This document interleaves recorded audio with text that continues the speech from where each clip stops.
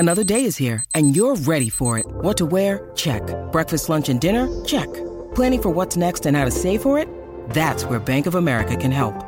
For your financial to-dos, Bank of America has experts ready to help get you closer to your goals. Get started at one of our local financial centers or 24/7 in our mobile banking app. Find a location near you at bankofamerica.com/talktous. What would you like the power to do? Mobile banking requires downloading the app and is only available for select devices. Message and data rates may apply. Bank of America N.A., member FDIC. Drive with Peter Vlahos. Game set. And it's Kyrgios who comes out on top. 6-3, 6-4. In the battle of the special Ks, he is through in straight sets.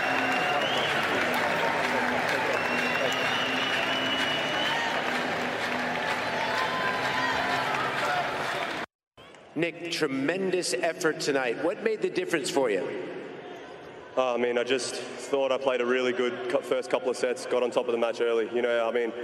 When we both saw the draw, it was a nightmare, honestly. We never want to play each other. And, he probably beats 80% of the draw, tonight. He's been playing really good. I've just got so much respect for him. So I can't wait to get out there and play doubles with him on the right side of the net in a couple of days. It's been 8 years since you played your doubles partner. Did you have a good read on his serve? And early when you broke his serve, was that like when you were telling him sometimes in doubles, go wide to the forehand, you seem to be on it? We just know each other's games like the back of our hand. We've played together since we're about 9 years old, so he knows my game well. I know his game extremely well, but I just played the bigger points well early on. But we're going to play each other, hopefully never again. We'll just close that, but I'm just really happy to move forward. I got to ask you, were you watching the Serena Williams match in the locker room to get ready? An amazing show she put on tonight. Yeah, well, I can't imagine how she's feeling, and, I was actually watching the match with my girlfriend in the lounge. She was really excited, but, just the buzz that she brought, obviously broken history with the amount of people buying tickets and viewing, which is incredible. That's my goal, to grow the sport as much as I can. So hopefully Serena can keep going, and I can keep going as well. All right, you come into this tournament playing some great tennis. Next up is the Frenchman, Bonzi. What are your expectations in that match? Very solid player, having a great season, and he beat one of his fellow countrymen in the first round as well. So I'm not even going to think about that. I want to get home, have some food, and just chill out. Kick your feet up, buddy. Moving on to the second round, Nick Kyrgios. Yeah, I just want to go home, stay with my girlfriend, have some food, and just chill out. How cool. Anyway, a nice little touch, of course, paying his respect and to Thanasi Kokkinakis, one of his best mates. And it was a bit of a pity, actually, they got drawn in the first round. Could have been good to see how far Cocky could have gone, maybe against the other opposition early in the tournament. Kyrgios too strong, 6-3, 6-4. 7-6. A couple of upsets as well. Stefanos Tsitsipas, the number 4 seed, was bundled out by a qualifier in Daniel Elhali Galan. Would you believe he bageled Stefanos Tsitsipas in the first set? At one stage it was 6-love, 5-love before Tsitsipas actually won a game. And of course, in the end, he was beaten 6-love, 6-1. He took the third set, the Greek, 3-6, but then it was the 94th ranked Galan who won 7-5 in the fourth. A couple of other seeded players out. Simona Halep was ousted, and Daria Kasatkina also, the Russian, was ousted. A couple of the big names on the women's side of the draw. We'll take a little break after the Drive Show with Peter Vlahos. Toolmart, your complete tool centre. Proudly WA owned and operated for over 40 years. Yes, a very good afternoon, everyone. A bit of sad news this morning. Bill Horn, who is known as the trainer of the 4-time WA Pacing Cup and dual Miracle Mile winner Village Kid, passed away this morning after a battle with dementia. And growing up here in Perth, Western Australia, I tell you what, Village Kid was a huge attraction. People used to flock down to Gloucester Park to see Village Kid. And Bill Horn was so proud of Village Kid, of course, always made himself available to the media. And it was just a humble man was Billy Horn, who grew up just down the road from Gloucester Park in Maylands. And, of course, was the butcher, Bill Horn the butcher. And he had an affinity actually with my father, who was also a butcher as well. They used to meet at the Metro markets in the city. So it's sad that Bill has passed on. And a man that is going to give us a bit of an insight to the legacy that Bill leaves when it comes to harness racing here in Western Australia is the CEO, the hard-working and very powerful CEO, does a great job down there at Gloucester Park in Mick Radley. Mick, thanks for your time. Yeah, hello, Pete. Good to talk to you. Gee, it brings back a lot of memories. Bill Horn and of course, Village Kid in some of the halcyon days of harness racing here in Western Australia. Yeah, they were synonymous with each other, and you can throw in the great Chris Lewis, who was his driver, and they formed a formidable partnership. The three of them, Village Kid, Chris, and Bill, and they really took Australia by storm. I don't think we've seen a more dominant horse than what we saw of Village Kid in around 1986-87 when he won the Inter-Dominion, a couple of Miracle Miles, the AG Hunter Cup, and was of course dominating here in WA. And they really were stars on the national stage, but you know they did so much for harness racing over here in WA. As you said, there's been some great champions, and around that era as well. But he's right up there with the top of them, and I think his status in the industry is when he was inducted in the second round of the Hall of Fame here in 2010 in WA, and the first two went in were Mount Eden and Bowdon. And he was number 3 to go in as far as horses go. And when you talk about Pure Steel and Sam Simeon and Pro Chevalier and all those horses that were around the same time, and he went in above them, just goes to show where he stood as far as a harness horse, Village Kid. But Bill was such a part of the story. He was, I don't think it was a Village Kid without Bill Horn. And, as you said, kids flocked to him. He was always ready to promote harness racing, and I don't think we'll see anything like it again. Yeah, no, well summed up, Mick. Of course, he grew, as I mentioned, down the road in Maylands. He knows a couple of my family members, certainly my mother-in-law. She knows the Horns. In fact, I rang her when I heard the news that Bill had passed on. And would you believe my mother-in-law, Yvonne Farnham, was going to meet up with Bill's sister tomorrow. So those arrangements may have changed a fraction. But speaking about family, he was born into a harness racing family, wasn't he? I think his grandfather, his father were all involved. Yeah, his grandfather, I think his grandfather's name was Calf, so there's no doubt he was going to be a butcher. So, but yeah, they were in the early days of harness racing over here. I think racing at the Wacker, and he was born in. But his love, I think, came through of just turning up to Gloucester Park and having a bit of a punt, and got reignited with the sport. And the rest, they say, is history. But yeah, look, he was synonymous with Village Kid, but he also had Black Irish, who was a superstar as well just before that. And, he always had a good horse, Bill Horn.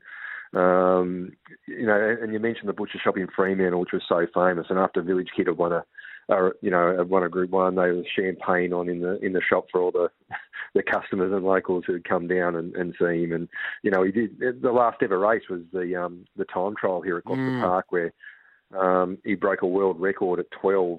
So his longevity in the sport was almost unsurpassed. And at 12-year-old, breaking a world record with I think Fred Kersley was on the Galloping Pacemaker outside Chris and Village Kid. And it was, and they raised money, so much money for Make-A-Wish Foundation on that night and throughout his career. It wasn't just about horse racing for Bill. It was, everything associated with it. And that's why I think, he was so beloved. And he was, he's awarded our 2 highest honours at Gloucester Park. He was awarded life membership and also our James Brennan Medal for service to the industry. And I don't think anyone can deny that he didn't deserve both. Yeah, no, well done, Mick. And just to him personally, for those people wondering how he was in his latter years, he was suffering a bit with dementia, I believe, and passed away, peacefully this morning? Yeah, I'm not too sure. He was battling illness and over the last year or so, and obviously been slowing down. He was only a couple of weeks away from his 90th birthday, and I know Alan Parker, who's on our committee and the great historian, would visit him, and they were still great mates. Alan says he's a father figure to him, and they were very close, and Alan would give us updates on how he was, and he was such a big part of the industry, Bill. And it's a sad day for us here at Gloucester Park because everyone loved him. Even he'd always come in and say hello to the girls at reception who are still here, and he was very much beloved here at Gloucester Park, and he's certainly going to be missed. But he was such a great figure, and we're all mourning the loss today. I tell you what I miss about those old fellas, the ones that have been around during that period involved in sport. They were great storytellers, and Bill would have told you an absolute 1,000 great stories where you just sit down, you don't say a word, and just let them talk because, as I said, they were enormous years, and I think he started going down to Gloucester Park back there in the 50s as a young boy. Just before I let you go, Mick, you mentioned that he still frequented Gloucester Park when he was in better health. That was up until, the last few years? Yeah, look, he was still training up until a couple of years ago. I think Colin Brown used to help him out and a few others, but he was still training, and his granddaughter, I think, was helping him out. He actually had a runner, I think, in the 2012 Unit Dominion Series. So he was still training up till then, and we'd still see him. He go to the Hall of Fame inductions because obviously Village Kid was inducted in 2010, and Alan and Dot Parker and he and the team would go, and Alan sent me through a lovely pic of them in the back of the limousine heading to, I think it was the 2019 Hall of Fame, and he'd still get around and chat, and as you said, he was just so. He was a gregarious type of person, and he'd have great stories, and it really was. It really was great to chat to him about just different things and the time, because he travelled Australia with Village Kid and was such a dominant figure on the stage. His Miracle Mile wins were fantastic, but his Inter-Dominion win in '86, he was from the outside gate, and he just burst to the front, he was almost tied to the mobile. He went that quick, he was blistering. He was just blistering gate speed, and just gave nothing else a chance. And the memories of Village Kid throughout his career and Bill, and they're just iconic scenes here at Gloucester Park, and I'm sure that a lot of people are chatting and reminiscing about Bill today. Yeah, I'm just thinking of it. It's painting a lot of pictures for me, certainly as a young boy going to Gloucester Park. And let me say, as we let you go, Mick, Village Kid was as big as, if there's a big story about Nick Naitanui or Nat Fyfe, who command the back page of the West, Village Kid, when he used to win the big races, like the Pacing Cup or the Miracle Mile, he was front and back. Don't worry about that. He was just an absolute hero on this side of the country. Mick, thanks for joining us. And as we let you go, we're heading into spring and into summer. Exciting period, no doubt, for Gloucester Park over spring and summer. Yeah, really exciting. We've changed the calendar year for the racing season. Harness racing has actually changed the calendar year now. So we were able to move, instead of finishing in September, the 2-year-old races, we were able to move them back. And the last couple of weeks have been our first Group 1s in this period. And they'll tell you what, we've got some exciting boys as two-year-olds going through this season. They're as good as we've ever seen. And then that'll roll into the 3 and 4-year-olds around Christmas, before the Pacing Cup just after Christmas. So the next 3 or 4 months are really exciting here at Gloucester Park, and the last couple of weeks have been an entree. What's going to be a sensational period for us, and really looking forward to some great racing on the track over the next 3 or 4 months. Yeah, looking forward to heading down there a few times, Mick. I'll have a shandy with you. And thanks for joining us, mate, and giving us a tribute to the great Bill Horn. Thanks for your time. Thanks, mate. Talk to you soon. Good on you, mate. 5 with Peter Vlahos. Some breaking news here.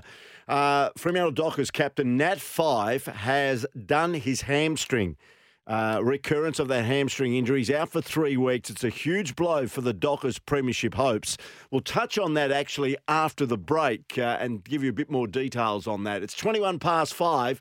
This is Drive with Peter Vlahos. Nat Fyfe out for 3 weeks, will not play on Saturday night for the Fremantle Dockers in their cutthroat elimination final against the Western Bulldogs. That and all the other footy news coming up on the other side of the break. The Drive Show with Peter Vlahos.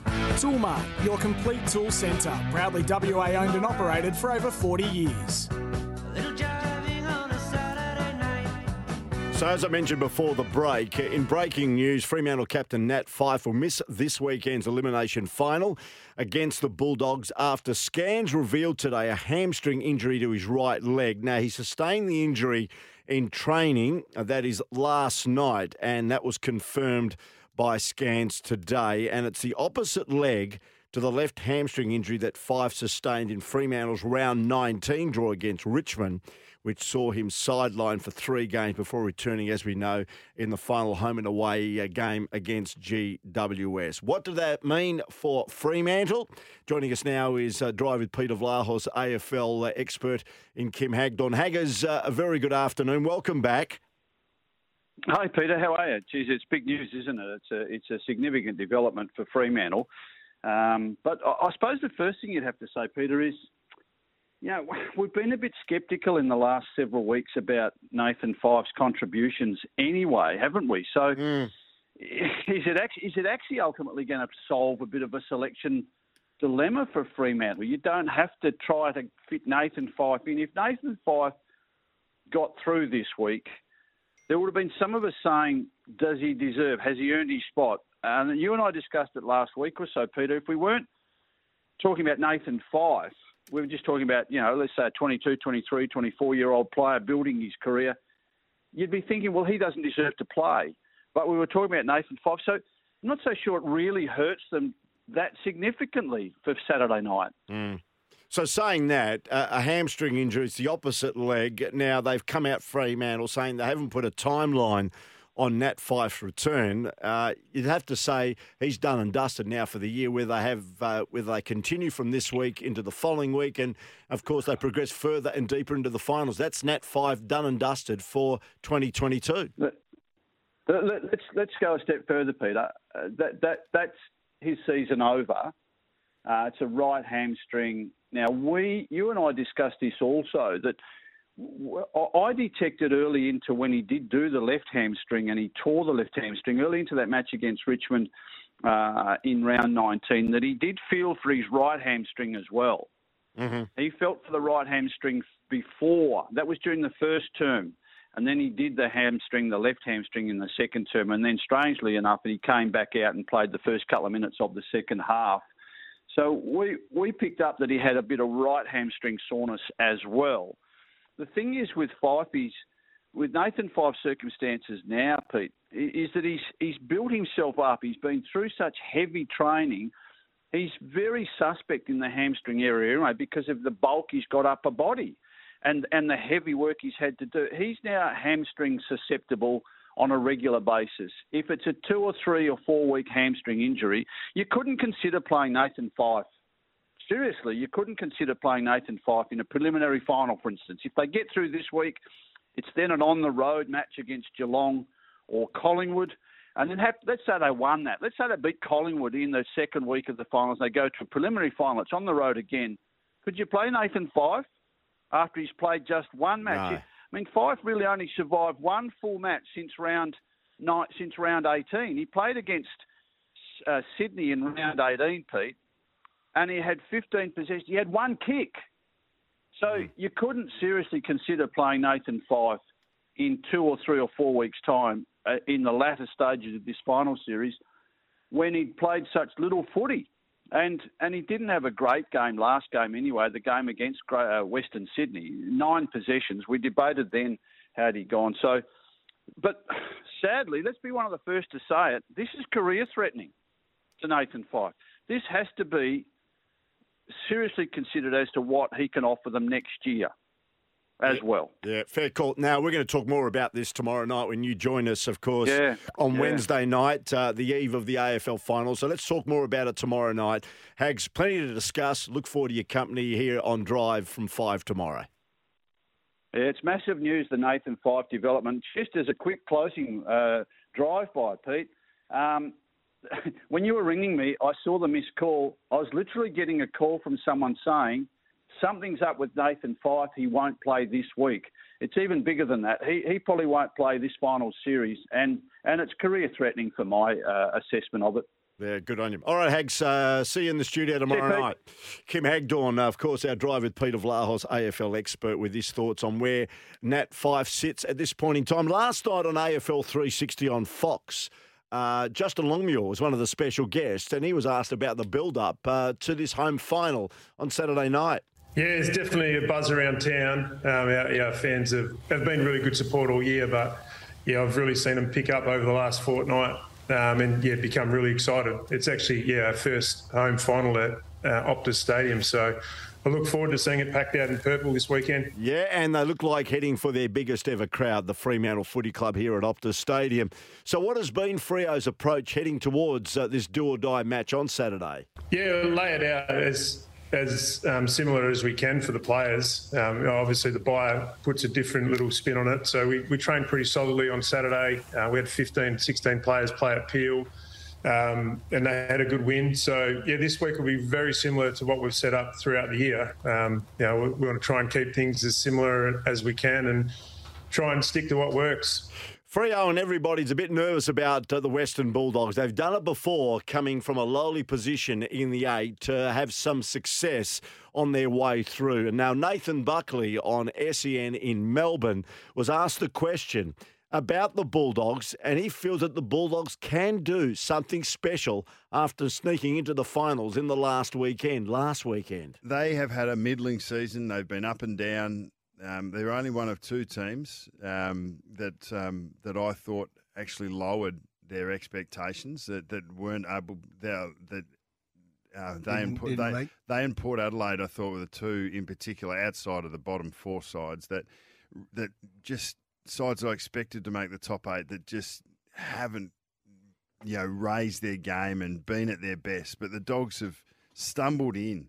But the question is now, it's not necessarily about stumbling because that season is done. And Luke Beveridge would be a master at being able to draw the line, letting that go, having the prospects about what could happen or what could be. And so I think psychologically they'll be ready. The question is, can they do it again? I think they'll believe. They're coming up against a Fremantle side whose best performance in the second half of the year was against the Western Bulldogs. They defended them really well. They took about 140 uncontested marks and denied them the ball. And they had a really distinct style, but the Dogs will have been able to go to school on that. This is a fascinating contest. We're going to have 4 great games, and I'm looking forward to them all. But can Freo defensively take the game away from a Western Bulldogs side who will believe? Yeah, so interesting. That's Nathan Buckley on SEN in Melbourne this morning about the Western Bulldogs. And we'll have more on that tomorrow night as we look at the first final between Brisbane and Richmond, and of course then rolls through. We've got some big games and we'll discuss them all tomorrow night here on Drive with Peter Vlahos. Also, there's a big game, a do-or-die game in the WAFL this weekend. On Sunday at 10 minutes past midday, Peel Thunder will host Swan Districts. The winner of that will play in the WAFL finals. The loser misses out. I'll speak to Jeff Valentine from the Peel Thunder Footy Club about their chances next here on Drive with Peter Vlahos. It's all thanks to Toolmart, the complete tool centre. The Drive Show with Peter Vlahos. Toolmart, your complete tool centre. Proudly WA owned and operated for over 40 years. Welcome back to Drive with Peter Vlahos. Great to have your company on this Tuesday. And we're counting down to what perceivably is the most intriguing weekend in the WAFL season. SENWA will be down in Mandurah to bring you the game between Peel Thunder and Swan Districts, which will be staged on Sunday at 10 minutes past midday. And it very much will determine which of those two clubs will probably play in the WAFL finals. Joining us, he's on the commute down to Mandurah, is Jeff Valentine, the coach of the Thunder. Jeff, thanks for your time. Yeah, pleasure, Pete. It's a big Sunday coming up for you and, of course, Adam Pickering and everybody at the Black Ducks. Yeah, no, it's an exciting way to round out the whole season, isn't it? one of us is going to go through. They got the better of us in the first time around, and we're looking forward to hosting them on Sunday. And it really has been an intriguing season, hasn't it, Jeff? Particularly the top 5 sides, where there's been weeks where some of those top 5 sides have been stronger than others. And we look back to last weekend, Swans beating West Perth, who have occupied top position. And, of course, you doing a job on the West Coast Eagles, who had a lot of AFL-listed players playing last weekend. So it has been a pretty interesting season. Yeah, look, really tight, Pete. Yeah, absolutely right. I think it's going to come down to the team that can hit form at the right time, keep their list healthy, and really get going over the last sort of week or two. So, hopefully that can be us, and we're putting ourselves into the frame at the right time of year. So, Jeff, you won't know the final composition and what's available to Peel Thunder for Sunday until the team for the Fremantle Football Club is announced on Thursday night, I gather. Yeah, look, we'll get a bit of an idea tomorrow at the main training session. Fremantle will train at Optus Oval tomorrow morning, and I think there's match committee later that day, so we'll get a bit of an idea then as to who's got through. Obviously, Griff and Rory Lobb will be right in the picture to return, and what that does to the makeup of the team. Last week we had Meek, Bailey Banfield and Darcy Tucker, who were all involved in the Giants last fixture, so that'll there's a few moving parts there. So, that'll come a little bit clearer sort of Wednesday, Thursday. And, but look, we're confident whatever team we do get to roll out, we're confident that it's going to be really competitive. If we play our brand of footy and we play our best, we're hoping that's going to be good enough. You mentioned Lloyd Meek there, and a bit of conversation early this week that he did enough to maybe be considered for Fremantle's elimination final on Saturday night. I heard he was very good. Yeah, look, Meekie was outstanding, and he has been all year for us. He's proven to be the dominant ruckman at WAFL level. Look, I guess the challenge there for Justin and the rest of the match committee at Fremantle there is how does he fit in with Sean Darcy and Rory Lobb and Griff as backup ruckman? What's the best combination for the team? But look, he's a wonderful young ruckman, and look, we're really grateful to have him the times that we do. Just having a look at also a couple of other members of your team. A lot has been said about the return of Jai Amos after that serious kidney injury. How's he going, the youngster? Yeah, look, a real positive step forward on the weekend. He was a little bit rusty the first week back, which is to be expected, I guess, after such a lengthy layoff with a really serious injury. But look, he was great last week. He's timed his leads fairly well. He's a wonderful kick at goal. He kicked one in the last quarter with a howling cross breeze, and it really had to be seen to be believed from a set shot point of view. So look, he's going to be a wonderful player for Fremantle. And again, look, he's probably running out of time to really press his case from an AFL point of view, but he's building nicely, and if we can get a few more games into the season, I'm sure he's going to really hit his straps. Joel Tracy or Joshua Tracy, how did he go? Yeah, look, he was good. He first came back from a sort of glandular fever type viral infection that kept him out. No, his actual energy levels and his running was probably as good as it has been all year. It might be, I suppose, in horse racing parlance, he was really good fresh, so that might be a way to sort of keep him. And we gave him a few extra rotations and that type of thing, and it really seemed to help his performance. So, he was another one who was good. He's only going to benefit from the run. So, look, if we can get through this week, Fremantle should have a couple of key forwards to pick from. Matthew Taberner will be another one potentially this week. If he gets through training tomorrow, that'll be available. So, all of a sudden the key forward stocks at Fremantle and Peel are looking pretty healthy. And for those non-AFL listed players with the Fremantle Dockers, you cannot continue the superlatives because he's been brilliant for you, has been the likes of Blair Bell. He stood up when it's counted and he's kicked goals when it's counted as well. Yeah, look, he's a wonderful player, a wonderful servant of the Peel Footy Club. You know, he's affectionately known as the Mayor of Mandurah. He's undoubtedly our most popular player. And Ben Hancock's another who's captain. They were wonderful contributors on the weekend. But you're right, Blair, in the first quarter, I think he kicked 2 goals. He finished the day with 10 tackles, 3 goals for the day. And, he had a really significant impact. So, great to see him starting to hit some form at this time of year. And who are some of the other players, that is non-AFL listed players, that really are pivotal for Peel Thunder during hopefully a finals campaign?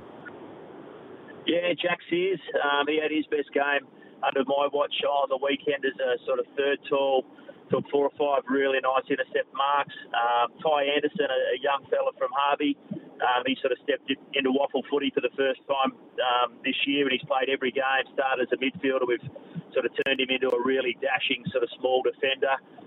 Tyrone Thorne, Ty won our best and fairest last year. He missed 12 weeks with a broken wrist, but again, he's now got 2 or 3 games under his belt. He's only a little fella, but he's brave, and his ability to change angles and find a target has been really impressive and really important for us. As you mentioned, nothing separates Peel and Swan Districts. You're currently in the top 5 on percentage. Whoever wins this game will play the following week. So what is your preparation for a game on Sunday? That starts just after midday. What is the program from today heading into Sunday? Yeah, so we'll train tonight, Tuesday and Thursday night, which is our normal routine. It just works well for the fellas with casual work and our support staff. And then on the Saturday morning, we'll have a sort of captain's run. We'll get our league squad. We'll come up and train with Fremantle, the boys that are going to play on the Sunday. So we'll have a little captain's run on Sunday morning up at Coburn, team meeting and some breakfast, and then into it on Sunday afternoon. And you're happy that it's a standalone game down there at the Lane Group Stadium, the all-important game between Peel and Swans? Yeah, look, that doesn't really worry us, Pete. You know, it's worked out really well for the Waffle, and I think from a competition point of view, it's going to be a great way to finish it. So if that means we sort of go, the downside is going into the finals on a 6-day break, but that's footy sometimes. So we'll look forward to Sunday, and it's going to be a wonderful sort of culmination of the whole season. So, as they say, may the best team win, eh? Yeah, very much so. And Jeff, no doubt you've enjoyed the experience of being involved with an AFL team and being, of course, a coach of the very important Peel Thunder Footy Club that is seen as the feeder to the Fremantle Dockers. Have you enjoyed the experience? Yeah, it's been a wonderful year, Peter. Yeah, obviously, look, a great time to get on board with Fremantle. You know, their return to the finals in, you know, whatever it is, 8 or 10 years has been really exciting. They've got a young group. There's some really talented players. You know, those sort of 3 draft selections, you know, the first rounders, Matty Johnston, Neil Erasmus and Jai Amos. Sort of Carl Warner and Roy Benning just from last year's draft crop. So, it's a really exciting time at the footy club, and I've really enjoyed it. And you haven't had any problems when players have come back, no doubt disappointed they haven't played in the AFL side, knowing that they need to play at Peel and need to play well to continue their profile and enhance their opportunities to maybe play at AFL level the following week. It's never been a problem? No, look, I've been very fortunate there. I've had wonderful leadership and support by the likes of Connor Blakely, Joel Hamling, Nathan Wilson, Ethan Hughes. They're sort of 4 senior players that have spent, you know, a large part of the year with us at Peel, and their attitude has been fantastic. And, you know, within that group, you know, Joel's played an AFL premiership, Nathan Wilson's played 150 AFL games, but their buy-in and their love for the sort of Peel Footy Club and what we're trying to do there has been really strong, and both Nathan and Ethan have both come through the Peel development ranks. So, yeah, I felt really fortunate to have their support and their leadership sort of on and off the field. It's been great. Good on you, Jeff. Thanks for joining us. Good luck for the big one on Sunday. Look forward to being down there at the Lane Group Stadium there in Mandurah to witness that do-or-die match. It's actually an elimination final before the elimination final weekend between Peel and Swan Districts. Thanks for your time. Pleasure, Pete. Go well. Yeah, good on you, Jeff. Thanks for joining us. The coach of the Peel Thunder Footy Club. He sounds up, doesn't it? Should be a great day, actually. 12:10 down there at Peel's home ground in Mandurah. Just some breaking news. All thanks to Tyre Power. Buy 3 and get 1 free on selected Kumho passenger car and SUV tyres at Tyre Power. An update here where Fremantle fans who missed out on their chance of being part of Dockers history at Optus Stadium on Saturday have now been given a second chance. As I mentioned last night, extra tickets now for the club's elimination final against the Bulldogs that went unclaimed in the corporate and sponsor allocation will go on sale to the general public tomorrow. But fans will need to get in quick with just a few hundred prize seats up for grabs. The tickets will go on sale at 11 a.m. tomorrow on Ticketmaster. So it's 11 a.m. tomorrow on Ticketmaster. A statement that's just been released saying a limited number of tickets for the 2022 Toyota AFL Final Series Elimination Final, Fremantle versus Western Bulldogs, Saturday, September 3 at Optus Stadium, have become available. These tickets will be available to the general public, as I mentioned, 11 a.m. tomorrow. Full house is expected, as we know, for the Dockers' first ever Optus Stadium final, with Fremantle's attendance record of 56,521 set to be smashed. And the clash will also be retiring veteran David Mundy's last hurrah in front of the Dockers faithful, win or lose, with a trip to Victoria on the cards should they win. Of course, they'll take on the loser of Geelong and Collingwood in a semi-final the following weekend.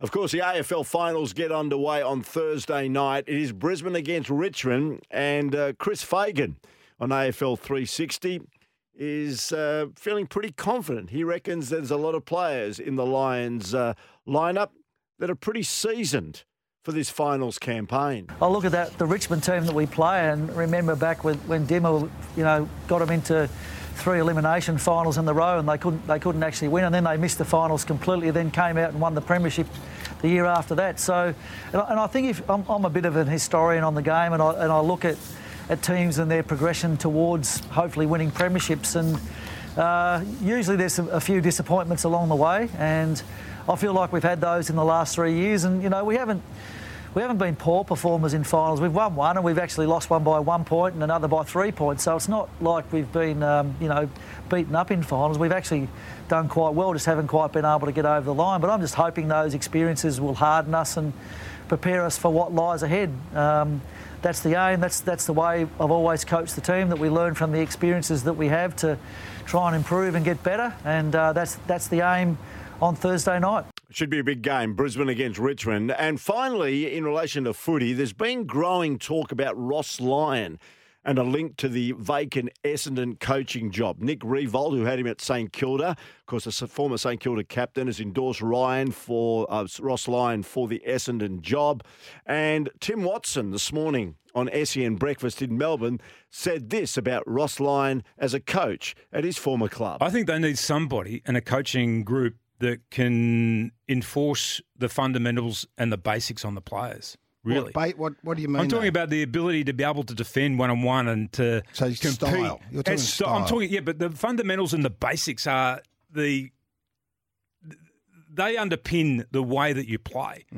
At any team, the way they play. Like when you tackle, and standing your ground and competing and the effort around the ball and making sure that you outnumber opposition, that type of thing. I mean, they're all the fundamentals and the basics of the game. Yeah, so that's selling, isn't it? Like it's selling your vision. Yes, but then, so the extension to that is being able to defend the ground.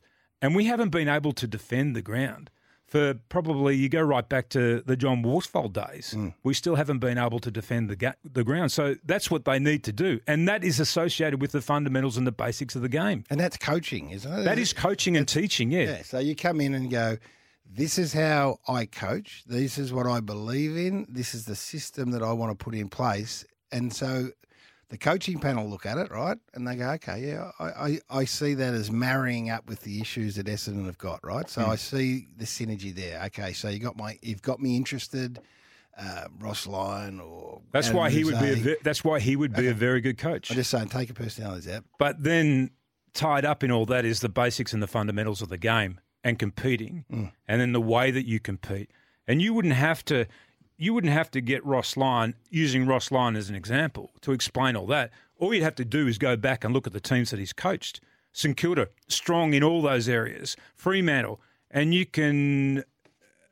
may or may not like the way they played. You might think they played too defensively. But in terms of the basics and the fundamentals of competing, they were all strong competitive teams. Because for him, that was a priority in his coaching, was that part of it. Is there a concern it's too defensive? Well, there would be but the game, I would think, in the time that he's been out of the game, and I'm not pushing him to be the Essendon coach, but I'm just using him as the example. In the time that he's been out of the game, there has been a change. No doubt. And he has to, and he would have to acknowledge that. Geelong more attacking, Richmond, Melbourne will attack. And he's a smart bloke, Ross. He is. I'm sure that in his coaching, he would acknowledge that there has to be movement in philosophy in that area as well. There you go, Tim Watson, his thoughts on Ross Lyon. Very interesting indeed. Just a note, and you talk about coaches being sacked. In the English Premier League, you have one bad result and you're gone. As we know, on the weekend, Liverpool beat Bournemouth by 9-0. Guess what's happened to the Bournemouth manager, Scott Parker? Shown the door. There is no room for a bad result. And it's only 4 games into the season. And he got him promoted from the Championship last year back into the Premier League this season. So there you go. One bad result. See you later, Charlie. You're gone. So, and we feel sorry sometimes for AFL coaches that probably get sacked after 2, 3, 4, 5 years. Anyway, cutthroat business in other sports compared to, I think, the AFL business. We're going to take... that's it for the show, actually. I'm back tomorrow. Haggers is going to join us. Thanks, Jimmy. Thanks very much, Lee. Hope you've enjoyed it. This has been Drive with Peter Vlahos. All thanks to Toolmart, the complete tool centre.